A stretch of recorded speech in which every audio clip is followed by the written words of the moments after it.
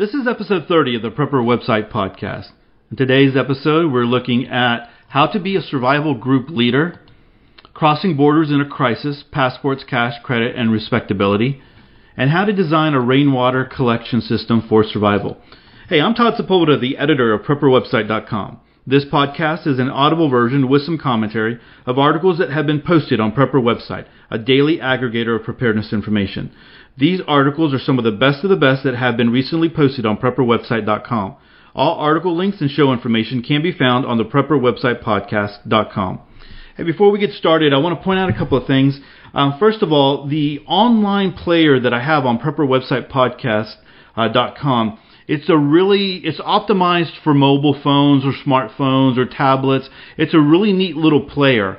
So if you don't have iTunes or you don't have a podcast catcher, but you want to go check out or you want to listen to the podcast on your phone, you can go to the website, theprepperwebsitepodcast.com, and click on the tab that says Listen Online, and it'll bring up the player. It works really well. I brought it up on my phone, and I was very, very impressed with it. Still haven't done the video on how to download episodes. I need to do that. I'll probably do that tonight.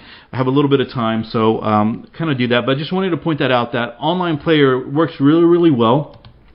I also want to point out that there is a new poll on Prepper website. I haven't talked about it since we've started the podcast. I haven't really had a poll in a while, but I put it out there right before I started the podcast or started recording. And it's when it comes to my preparedness, and here are the choices.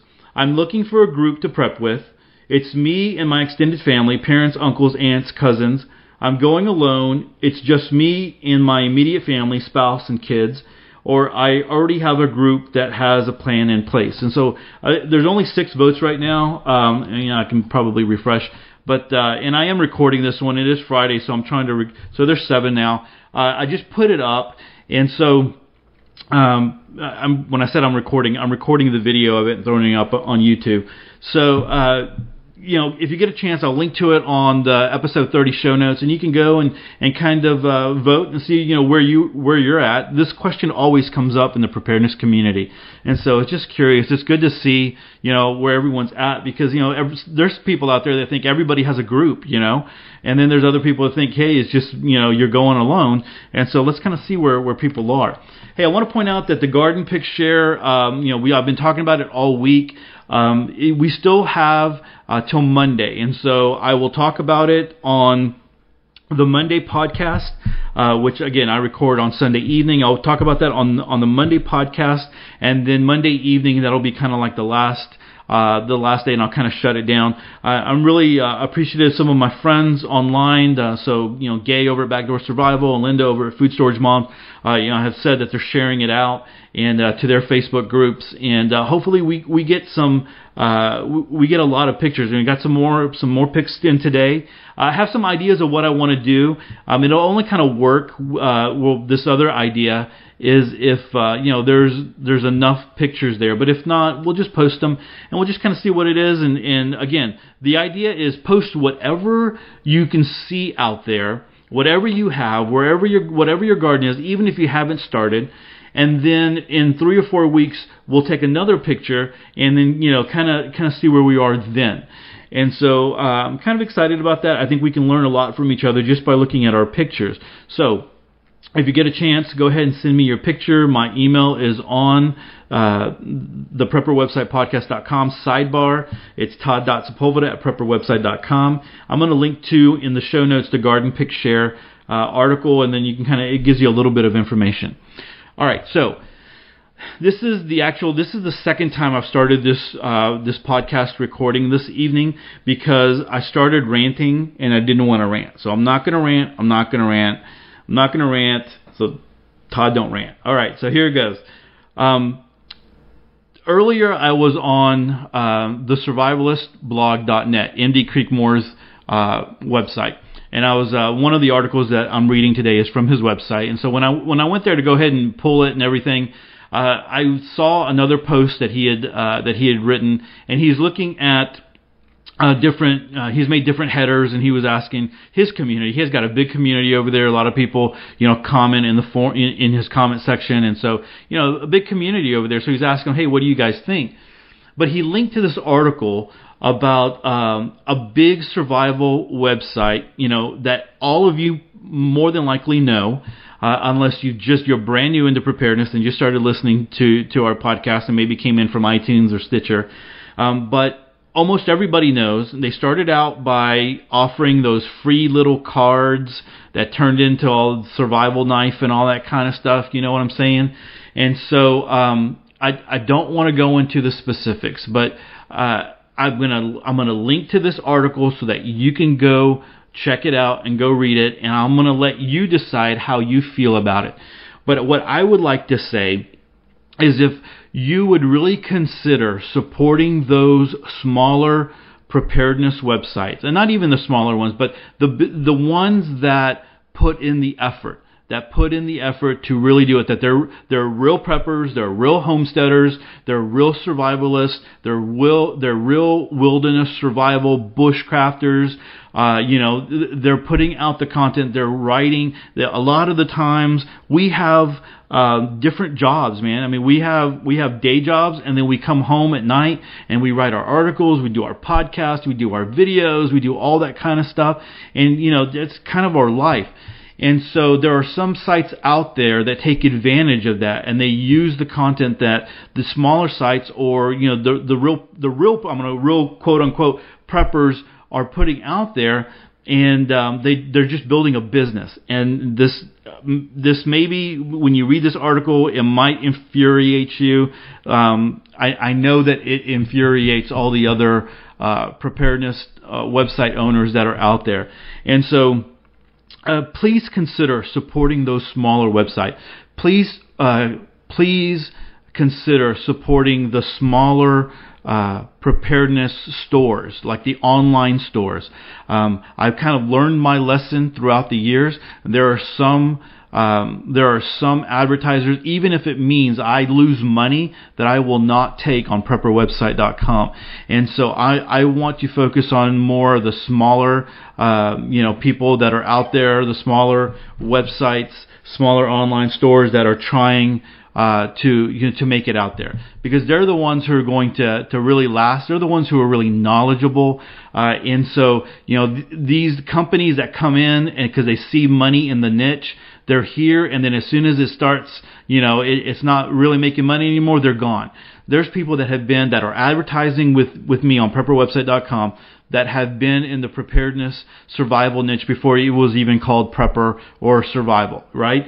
And so I'm going to link to this article on the show notes of episode 30, so you can go check it out, see how you feel. But please consider supporting those websites. When you go to those websites, make sure that there's a real person behind that website. Not when you go to the about section and someone's hiding their face and the information is very vague and there's no real information on who they are.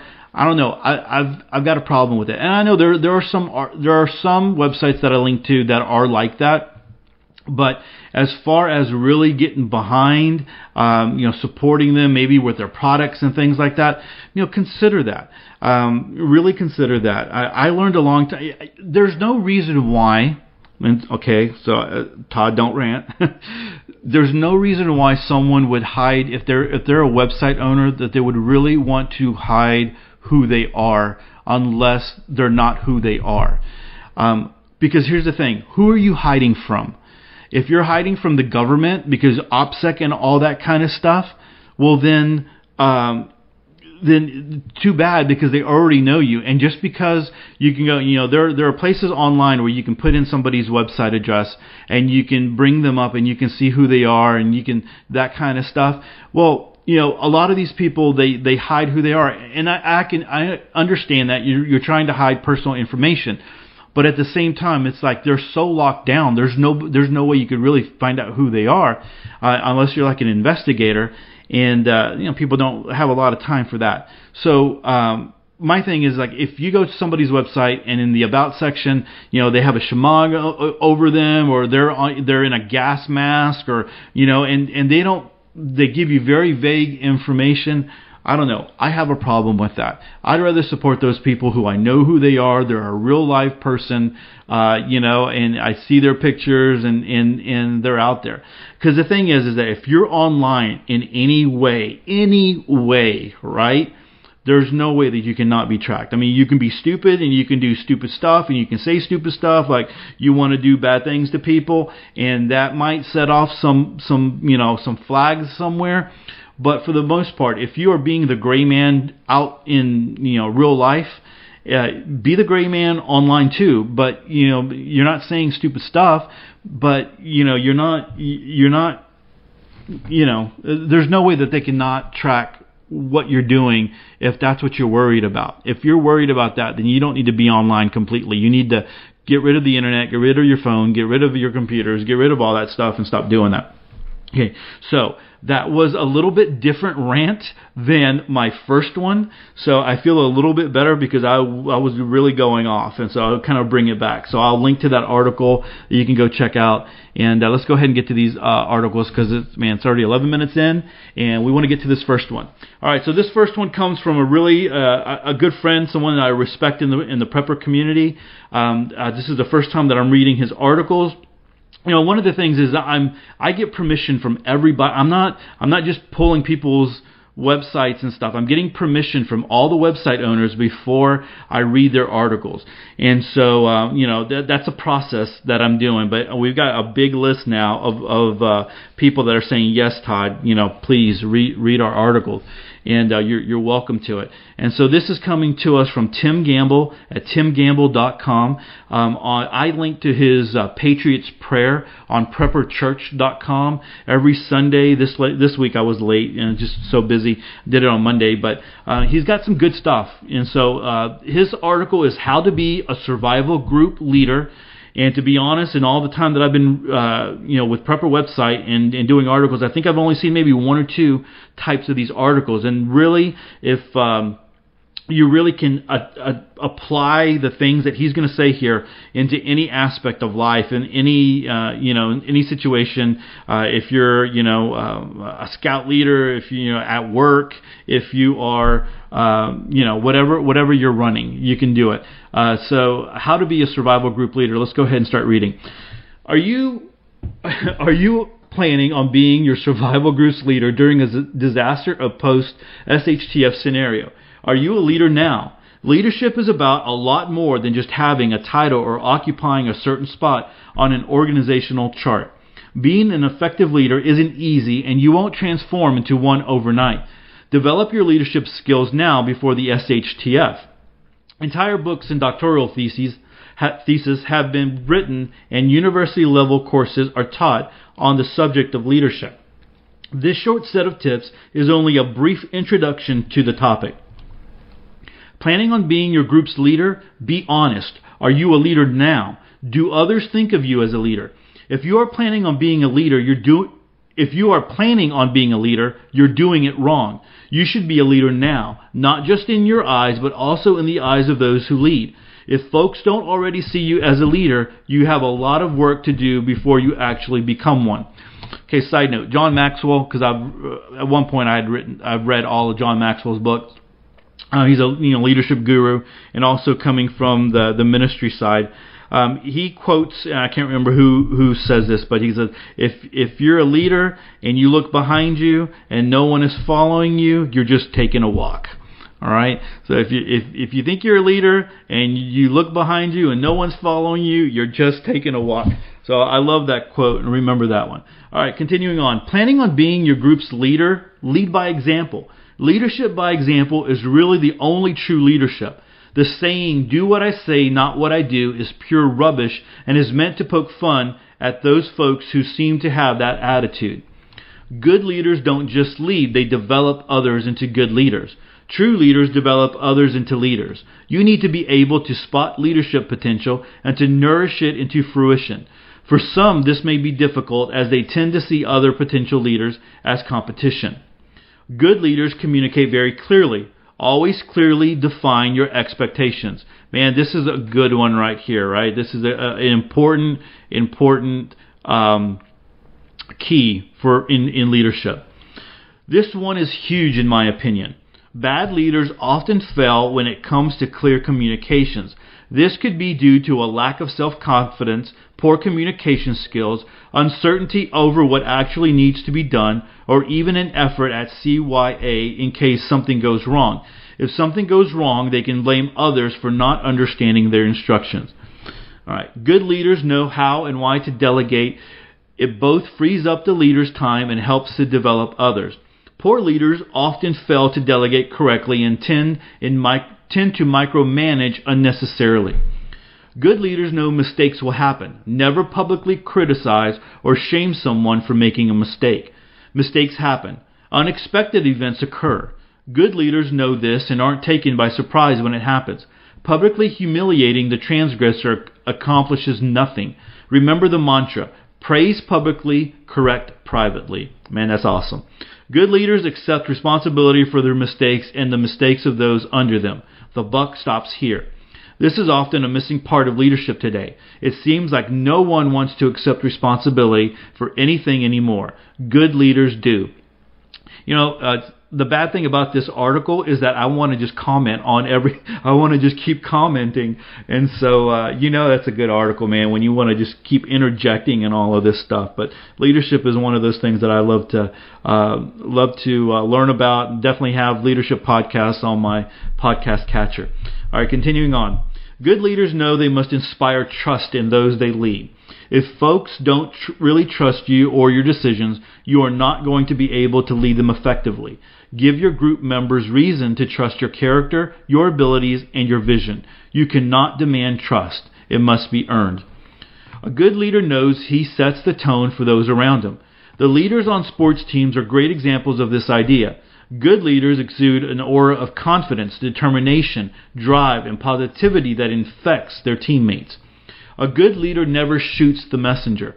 Bad news is always upsetting, but a good leader never takes it out on the one delivering the bad news.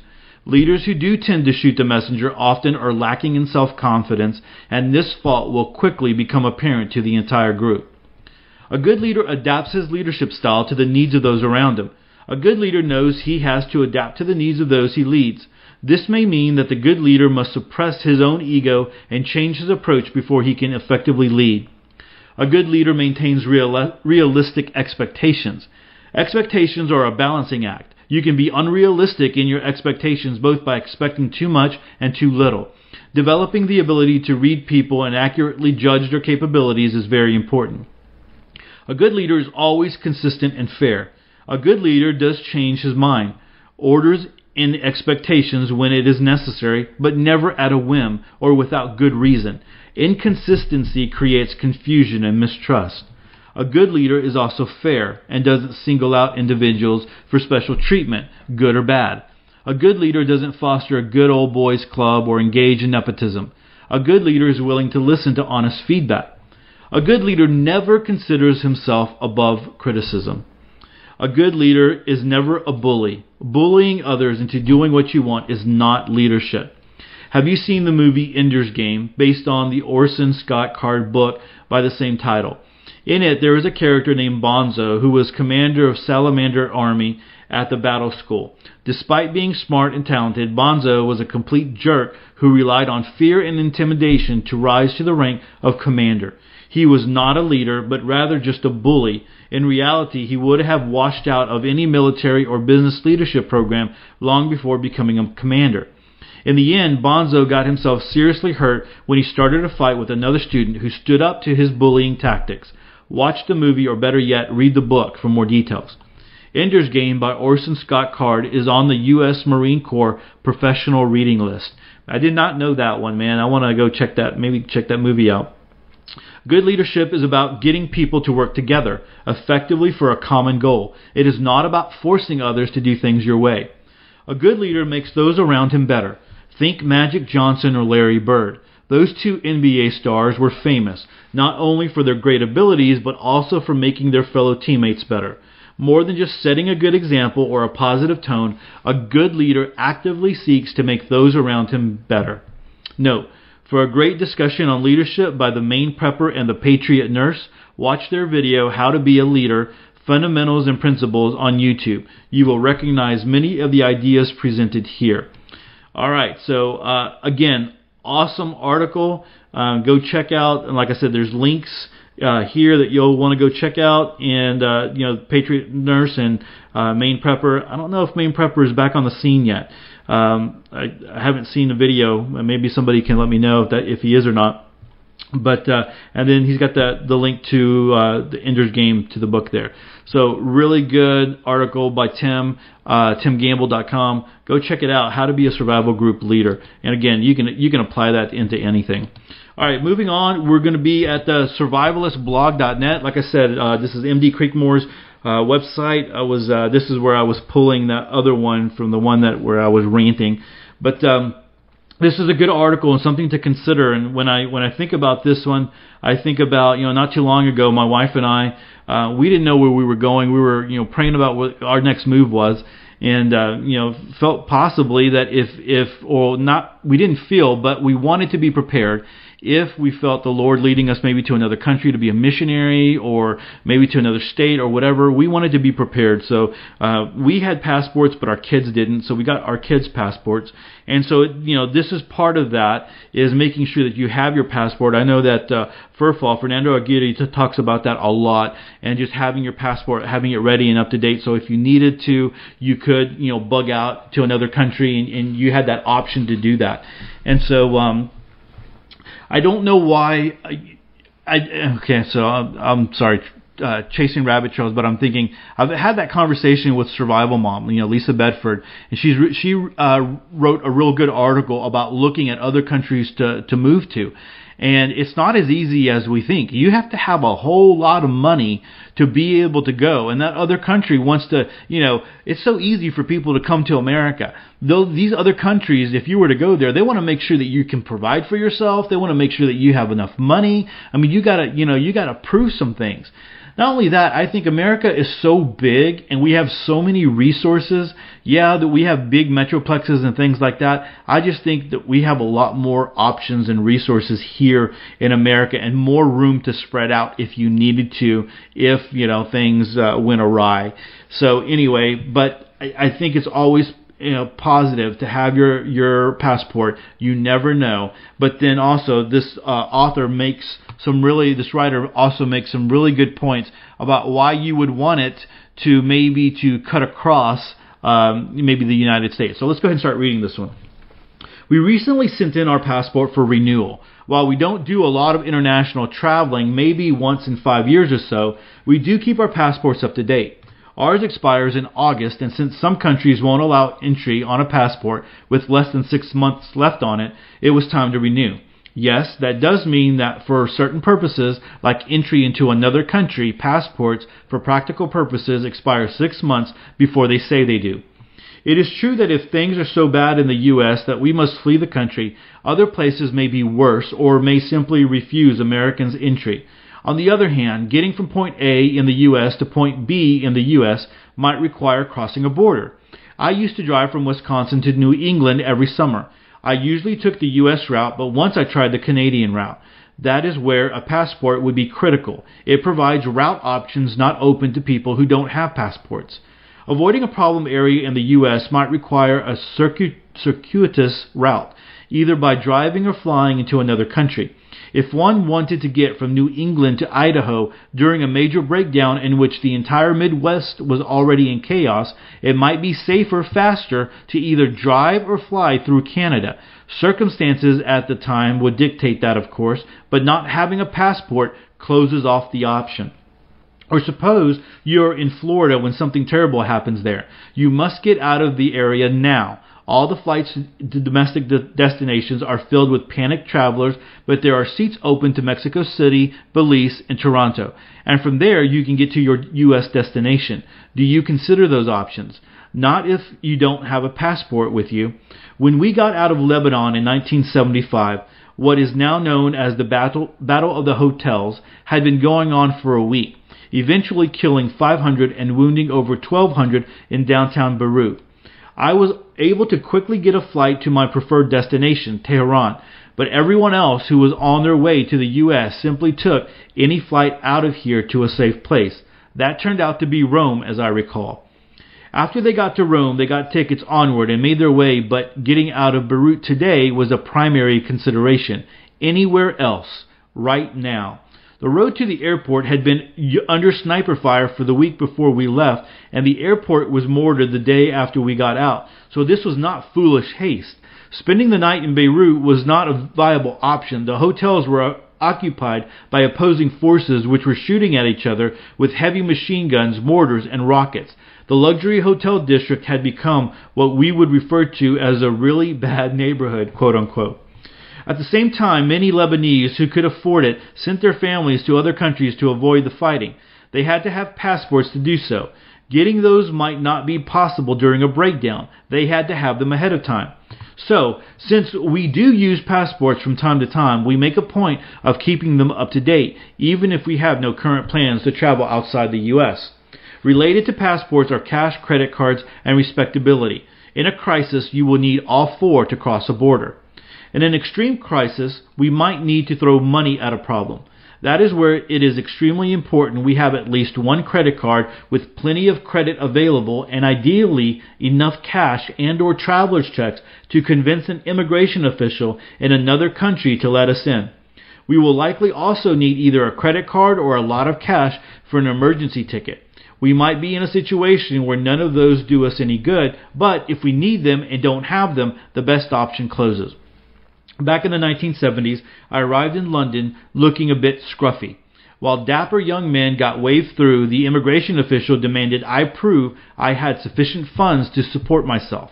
Fortunately, I had plenty of traveler's checks and an American Express card. He limited my stay to 30 days, but he did let me in. I was a bit of a slow learner as I flew from Bangkok to Honolulu looking, not exactly scruffy, mind you, but wearing Indian white cotton pajamas, flip-flops, several silver necklaces and bracelets, a very spiffy blue shoulder bag from Burma with the wheel of Nirvana embroidered on it, and a small book bag for luggage. I then presented the passport filled with drug country entrance and exit stamps. Sorry. I've read this article, but just reading that again, just putting the picture in my mind is kind of funny. You can kind of imagine what she looked like when, she was coming up to the desk and what the custom officers thought. So do I need to tell you that everything I had was gone over rather thoroughly, including hauling a couple things off for laboratory analysis while I waited? No gray man stuff here. I had managed to get their attention. I was clean. I was a returning citizen. I eventually got in. What if I had been trying to fly into Canada or Europe, though? Would I have gotten in? What if it was during a major breakdown? Look respectable when crossing borders and be squeaky clean. That's good policy anytime, of course. No matter how depraved you may actually be, try to look normal for the area. Go gray man. Another time I came down with infectious hepatitis in the ethnic Tibetan area of northern India and decided the best course was to fly home via London. This was a bit of a personal crisis, so I wanted to be as respectable as possible going through all airports and immigration stations. Gray man, that's me. I went to the bazaar, got a short haircut. I said she, I think it's a he, sorry. I went to the bazaar, got a short haircut, bought some cheap dark slacks, a collared shirt, and some dark glasses to hide my screaming yellow eyeballs, ditched my Indian pajamas, and had no problems with either airlines or the immigration authorities in New Delhi or London. When I eventually arrived in U.S. Customs in Chicago wearing the same slacks and collared shirt, Mr. Customs Man looked at my passport with 2 sets of additional fold-out accordion pages covered with stamps from every major drug country from Morocco to Thailand and demanded to know what I had been doing on my trip. I looked him in the eye and confidently said, trout fishing. He demanded to see my fishing gear. Guess what? I actually had a little telescoping fishing rod, a small reel, and lures in my shoulder bag because I really had gone trout fishing in northern Pakistan. I still had my Pakistani fishing license. I was respectably dressed. I had been engaged in a respectable activity and could prove it. I was respectable. He let me in without any further questions. So my policy since has been to keep my passport up to date, stay clean cut, keep plenty of available credit on the card, plenty of cash, and be very polite to custom officials. In a major crisis, all of those things might be the difference between getting through and being in a very deep kimichi. Kimchi, I think it is, sorry. If you're interested, Wikipedia has decent accounts of the battle. Just plug Battle of the Hotels into the search field. Kimchi, is Korean spicy fermented cabbage and vegetables. Delish, but you don't want to dive into a vat of it. If you're interested in what we experienced as civilians in Lebanon as it slowly broke down in a vicious 15-year civil war, see my 2 previous articles. Civilian in a Civil War Zone Part 1 and Civilian in a Civil War Zone Part 2. Also, don't miss George's Fami's article about growing up in Beirut during the Civil War. For pictures of the hotels after the battle, Google image search for Battle of the Hotels Beirut or Holiday Inn Battle of the Hotels Beirut. When the battle started, those hotels were operating and occupied. The hotels got seriously chewed up. They just were not designed against rockets. What would you do to escape after your hotel had been taken over and rockets were coming through the walls? Would you want a passport, cash, credit, and respectability? All right, man, good article there. And the author's name is Penrod, but I'm assuming it's a guy. Sorry, I don't know why I said woman. But anyway, so a lot of good information there. You want to be the gray man. You know, going through customs is such a it's a pain in the butt, man. I have a story of when my parents took us all on an Alaskan cruise one year, and we were in U.S. territory the whole time. The only time we weren't is when we flew into Canada, or the ship docked in Canada. We got off the boat, we got onto a van or a bus, we went to the airport, straight to the airport, and went through customs. And because my kids we were going from Canada to the U.S., U.S. customs agents, man, this guy was an idiot. And so, I had young kids. One of my kids was looking at some of the equipment that they had up there, and he touched it, and he was very rude. Instead of just like, "Hey, son, please don't touch that," or whatever. I mean, he jumped all over him, and we were like, wow. So they didn't let us go right away. I mean, they made us go into a holding cell, and there was Chinese nationals in there. And so this African American lady, I guess she was maybe a supervisor or whatever, she comes out and she goes, "Why are y'all here?" And I think he gave me a slip of paper or something. I can't remember, but he handed it to her and goes, "Well, my kids don't have passports." And she looked at the piece of paper, she rolled her eyes and said, "You're free to go," and escorted us to the door. And so I'm glad that she did that, because we were starting to text the rest of the family like, "Hey, man, we might be held up. We might miss our flight." So, there's always something. Having a passport for the kids at that time would have been no question. We just would have flown right through, right? So it is something to consider, and it's something you can put in place. I like the idea of traveling through Canada if you needed to get home or get somewhere else if you couldn't, cross through the U.S. route. Or even, like he said, being in Florida, but you can't get a plane, to a U.S. city, but you can go to like Monterrey, Mexico, or Laredo, or one of the border towns, and then cross over. And so that's a big possibility. All right, so good article there. There are some links to some other articles that might be very interesting for you, like the Civilian in a Civil War Zone, and article about growing up in the Beirut during Civil War. I mean, that might be very applicable to preppers when you're looking at our current world and where we're at. All right, so on to the last article. This is coming to us from SkilledSurvival.com, and SkilledSurvival.com. This article is called "How to Design a Rainwater Collection System for Survival." And so let's go ahead and sorry, my computer was talking to me. I don't know what it said though, because I was talking. All right, so how to design a rainwater collection system for survival. This article is really good. There's a lot of great videos in here. Skilled Survival does a good job of putting together a lot of information. So they've got pretty in-depth articles. So let's go ahead and start reading this one. Should you install a rainwater collection system? The simple answer is yes, because water is vital. Hopefully that's not news to you. It's the only resource on Earth that's guaranteed to hold or increase in value during a crisis. So let me say that again, because I think that's a very, very important statement that we don't always grasp. Hopefully that's not news to you. It's the only resource on Earth that's guaranteed to hold or increase in value during a crisis.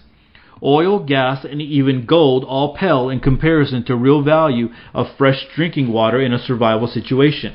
It's the stuff of all living things. It's so essential, in fact, that astronomers search for water on other planets more than other chemicals for signs of life. We wouldn't exist without our best friend H2O. Without water, human beings would shrivel up like raisins. We'd die like a plant in a severe drought. So learning how to collect a sustainable source of drinking water is a vital survival skill. Honestly, no one cares that you can fell a tree in under 5 minutes, at least not when there's no water around. Big deal if you can catch, skin, and cook a rabbit in under an hour. Food cannot save you from dying of thirst. In fact, the human body can typically survive 3 weeks or more without food. Mahatma Gandhi survived a full 21 days of total starvation, but 3 days without hydration and you'll kick the bucket. Goodbye. But we tend to take water for granted. Turn on your taps and out pours water. We've forgotten or likely never experienced true water deprivation. Benjamin Franklin summed it up best with this quote. And I never heard this quote from Benjamin Franklin. I think it's pretty cool. When the well is dry, we know the worth of water, right? Never heard that one from Benjamin Franklin.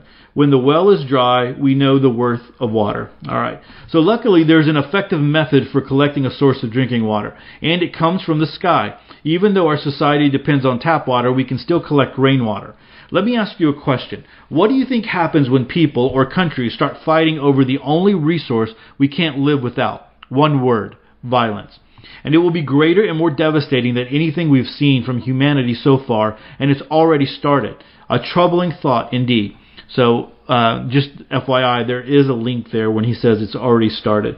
And he is linking to a National Geographic's news article. So it makes sense to set up a rain collection system no more than ever. The water will be fresh and clean. The effort involved is minimal. When a resource as valuable as water is both free via rain and collectible, you take advantage of it. You take advantage of it, should say. Rainwater collection options. Water collection is as old a skill as we've ever known, older than fire even. Of course, as time has gone on, our methods have become less rudimentary and more refined. We've been doing this for hundreds of thousands of years, so naturally, we've gotten pretty good at it. There are several schools of thoughts and techniques to approach rainwater collection. Some are Eastern, some are Western, some are good, some are bad, and others are ugly. But they all tend to revolve around the same core set of principles. The bigger the surface area, the more water you can collect. Water that's collected is transported efficiently. Water that's transported gets filtered. A jerry-rigged system that accomplishes these three principles is all you need. But we can also do better than that. So I've compiled a list of rainwater collection methods. There are 2 routes you can take to accomplish efficient rainwater harvesting. Build your own or buy one. Number 1, building a rainwater collection system. Improvising a rainwater harvesting system. With the 3 principles listed above, you need a large surface area, transportation, and filtration. I have seen people use tarps to create a funnel for the water and a bucket at the bottom to catch it in. A setup like this works best if you're not allowed to tap into your roof for water collection. For instance, if you live in a condominium or an apartment building. So there's a video here, rain collection, quick deploying rain catchment. I would suggest to you, if you are concerned, if this is something, you should have a big tarp. The bigger the tarp, the better, to where you can lay out and maybe even stretch it out between trees or whatever, so where you can catch a lot of water and you can funnel it. I think that's a great option. Places like Harbor Freight, the tools are junk, right? They're like, Harbor Freight tools are like one-time use. That's what everybody says. It's like, you're going to use it one time and then don't count on it again. It's going to break on you. But they do sell a lot of tarps, and a lot of the times you can get the tarps cheap there. Again, it's not the high-quality tarps, but if you're looking for something for emergency situation where you can roll it out and you can catch rain, that might be something that you might want to be interested in. I have some ideas for ourselves up in the country, in my dad's place, with that. All right, so continuing on. In the wild, broadleaves can also work if you find yourself surrounded by them. It is also possible to open up and hang a rain jacket or rain cover so that it collects and transports the water. Hell, even using saran wrap, unrolled and spread out, can work in a pinch. I hate using saran wrap. All right, continuing on. Building a stationary permanent rainwater harvesting system. If you want to create your rainwater collection system at your house, you need supplies. Luckily, your roof is one of the best collection tools available. There's a big surface area and funnel rainwater down towards a central location. A roof with gutters takes care of the first principle. There are many ways to do roof-based rainwater collection. The method below describes a few. The basic no extras rainwater collection system. As with most permanent rain collection setups, this one also uses your existing roof and gutters, and the basic setup only requires one additional item. A new rainwater barrel, like this one. There's a link. Note of caution, never reuse an old barrel, especially if you don't know what was stored in it in the past. This is life-giving water you may need to consume someday, so the last thing you want to use is a barrel that once held oil or chemicals. You also should buy a barrel that includes a standard spigot at the bottom, a lid with an opening at the top with a filter screen, and an overflow port as well. Having these features pre-installed in your barrel will save you a ton of headaches. Note, you'll need a garden hose to connect to your spigot if you don't already have one. How to build this simple rainwater collection system. Let me go back up to this garden hose thing. If you don't have a lot of pressure and it's a long garden hose, you're not going to get a lot of flow out of that hose.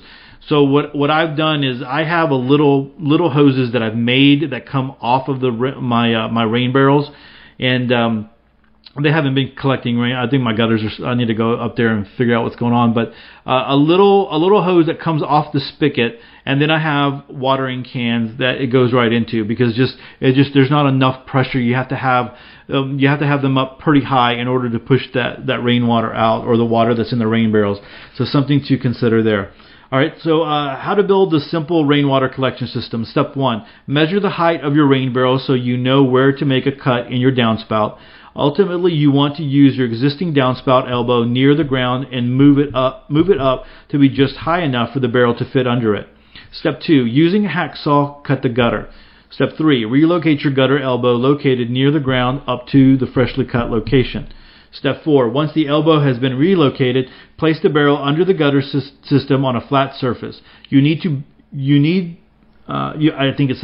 barrel to be close enough to the gutter for the water from the elbow to flow into it. That's it. You don't need to make it more complex or difficult than it needs to be. Anyone can do this simple rainwater collection system.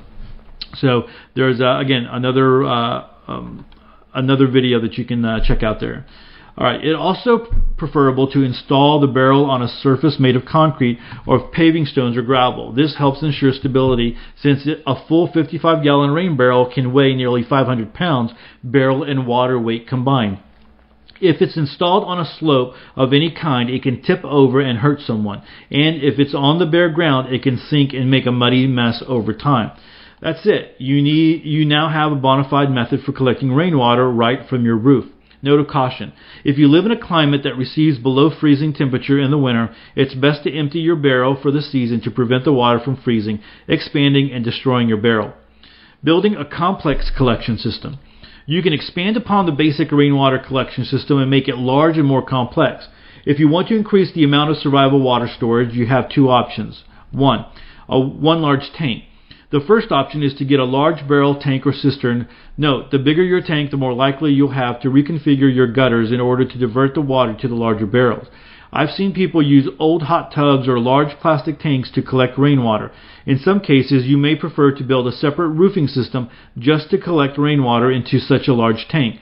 The principles are the same. It's just a large system. Number 2, several smaller barrels tied together. Or if you're not into going large with a massive tank right away, you have the option to grow your system over time. You can daisy chain smaller 55-gallon size barrels together. This setup, when installed correctly, will add extra water capacity by distributing the water storage into more tanks. What I like best about this approach is you can start today with a reasonable upfront investment and grow your system barrel by barrel over time. It's a win-win. You can then add as many separate barrels linked together with hoses as you wish. Here's an excellent explanation of how a daisy-chained rainwater collection system should work. So again, another video there. And actually, they do the same thing with the hoses coming off the spigot into watering cans. So that's pretty cool. All right, so did you notice the better collection systems are up on a platform? That's to provide a nice level surface to keep the barrels clean and dry and to provide a bit more water pressure at the base of the tank using gravity. So consider buying or building an elevated platform. You can do this with a few cinder blocks or build a platform out of wood. Adding a pump. Another upgrade worth considering, and I'm sorry, there's another video there, rain barrel system, 220 gallons. Adding a pump. Another upgrade worth considering is to add a submersible pump. A pump gives you water pressure without depending on gravity, so you can use your water at further locations or even pipe the collected rainwater to a new location, even to inside your home. And so there's a video on a pumping, rain barrel pumping station. Water pillow rainwater collection option. The last option we'll look at today is a rainwater pillow. This pillow is the equivalent water storage of about 10 55-gallon barrels. So instead of daisy chaining 13 barrels together, you can use one water pillow, assuming you have a good place to locate it. Then, so the rainwater pillow, there is a link there on to go to Amazon, and then there's another video that you can watch there on rainwater collection. All right, keep in mind you'll want to filter and purify any rainwater from your roof. Roofs are not clean. They collect bird and squirrel droppings, road dust settles on them during long periods without rain, and leaf debris builds up on them as well. So always filter and purify the water if you intend to use any of it for cooking or consumption. Check out our recommended water resources for more information. So some more links there. Hey, I'll also say putting in a first flush, if you're going to have a big system, putting in a first flush, and what that means is that when the water is hitting the roof and it's running down the gutter, it's going to fill up. It's gonna divert. So you have this, usually a PVC valve or something like that diverts the water to this, or it goes down this spigot until it fills up, and then usually a ball will float up and then divert the rest of the water to the tank. And that's just so that all the poop and leaves and everything else that's there won't find its way into your rainwater, and so it makes it a little bit cleaner. It's just like a pre-filter type thing. Doesn't mean that you're not supposed to filter it, but it definitely helps. We're looking into putting one of those up into the country in my dad's place. All right, so mosquito management. Mosquitoes breed like crazy in open, stagnant water. That's why you should pick up a few packs of mosquito dunks to prevent creating a mosquito infestation haven. Your neighbors will appreciate it. Done for you rain harvesting system. Having an entire rainwater collection system installed for you is a budgetary decision. How much time and money do you want to spend on your rainwater collector? If you want to save a few bucks and invest a little more heavily in time, you should build your own. However, if you have the cash to burn and no time to spare, buying one is a better option for you. Plus, it ensures you're collecting and filtering your water in an efficient manner. Normally, there's less chance for error with a done-for-you installation, but you still have the responsibility of maintaining it. Many vendors specialize in rainwater harvesting systems, and most provide a variety of setups, so you'll have to weigh your options and decide what's best for you. Start by asking a few fundamental questions. How much water do you use? How much water usage do you want to replace? How much and how often does it rain in your area? How much money do you have to spend? And what are you going to use the water for? You'll need to contact a local rainwater harvesting vendor in your area, then see what options there are for you. The legality of harvesting rainwater. Myths abound surrounding the legality of rainwater collection in the U.S. I've heard it said it's illegal almost everywhere. This statement is ill-informed and ludicrous to me because, well, it is. Collecting rainwater is legal in most states. However, each state has their own nuisances and specific rules around the collection of rainwater. So, of course, you should check the legality in your state, but in general, it's a legal thing to do. I think it's like the last time I heard of a state that had passed a law was Oregon, if I remember correctly. But I don't know of any other states that you can't do it. In my opinion, collecting rainwater should be a human right, and it should stay that way. However, there's no telling the kinds of restrictive policies governments may put in place in the future. Perhaps someday our government will start enforcing stricter policies on collecting rainwater, and that would be a shame and unacceptable. No one owns the rain. It comes from above, and every generation across time has had free and unadulterated access to it. If the powers that be ever threaten this precious resource, we the people should do something about it. Until then, feel free to collect rainwater on your property as you wish, but keep a watchful eye on your state's policies and laws and those of your municipality.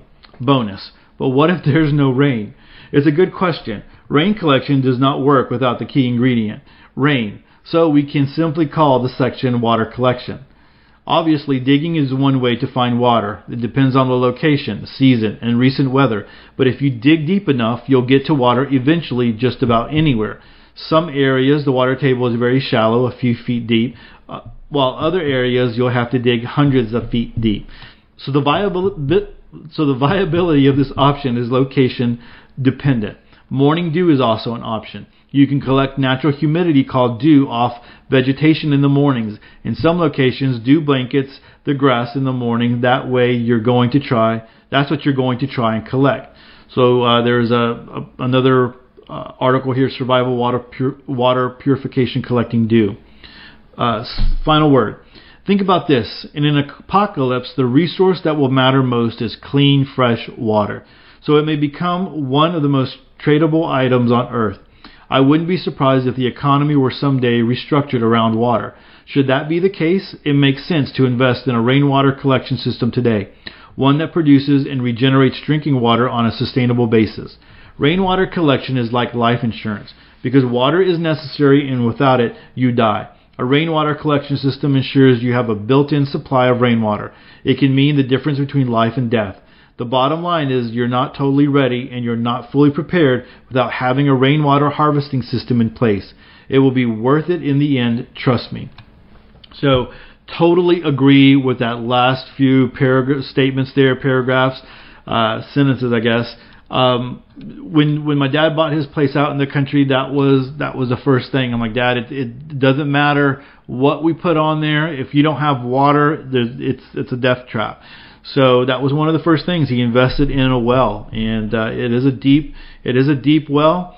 Not as deep as we thought it was going to need to be, but it is a deep well, and we do have ways of getting water out if our generators aren't working and stuff like that. So, I mean, we're good to go. I feel very comfortable with that up there, our system, the way that we have it.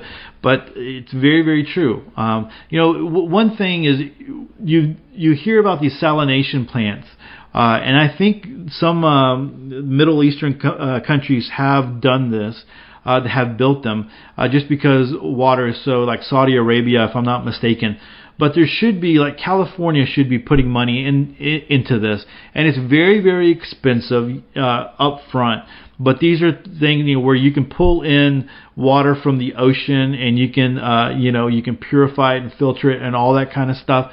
That should be something that people are putting money to. They're putting money to, rail systems and all this other kind of stuff where they can put money into that and not worry about, not having water, the drought. Now, they're in good shape right now. California's in good shape right now because of all the rain and the snow. And actually, when the snow starts melting, we might see some disasters coming by because there's going to be so much water coming down. But we'll see what happens there. People in California, keep an eye out on that one, and I'm sure you already are. But good article there. So a lot of good stuff today, a lot of good information. There's, again, like always, the articles that I'm reading have, you want to go visit them because they have so many good links to it and things that you can check out. All right. So that's it for episode 30. That in itself is crazy to me that, it's been 6 weeks. So episode 30, wow. If you get a chance to review the Prepper website, podcast.com, I would greatly appreciate it. You can go to iTunes and you can go to Stitcher You can go to any other podcasting network that you're using. They usually have a way to review the podcast, and I would greatly appreciate it. If you get a chance, come by the Prepper website, podcast.com, and leave me a note. Touch base with me somehow. You can leave messages on the comments. You can send me an email. Hit me up on Facebook, Twitter, Instagram. I always like to hear from you. That's always a great thing. And so this is going to be it for this week. If during the weekend you're like just craving some preparedness information, head on over to prepperwebsite.com. We're posting articles there daily, and so you can get your fill of preparedness information over there. I know that there are some good articles going up today, and so I think there are going to be some really good reads over there for the weekend for those of you that go check that out. All right, so until next week, stay prepped and aware. Peace.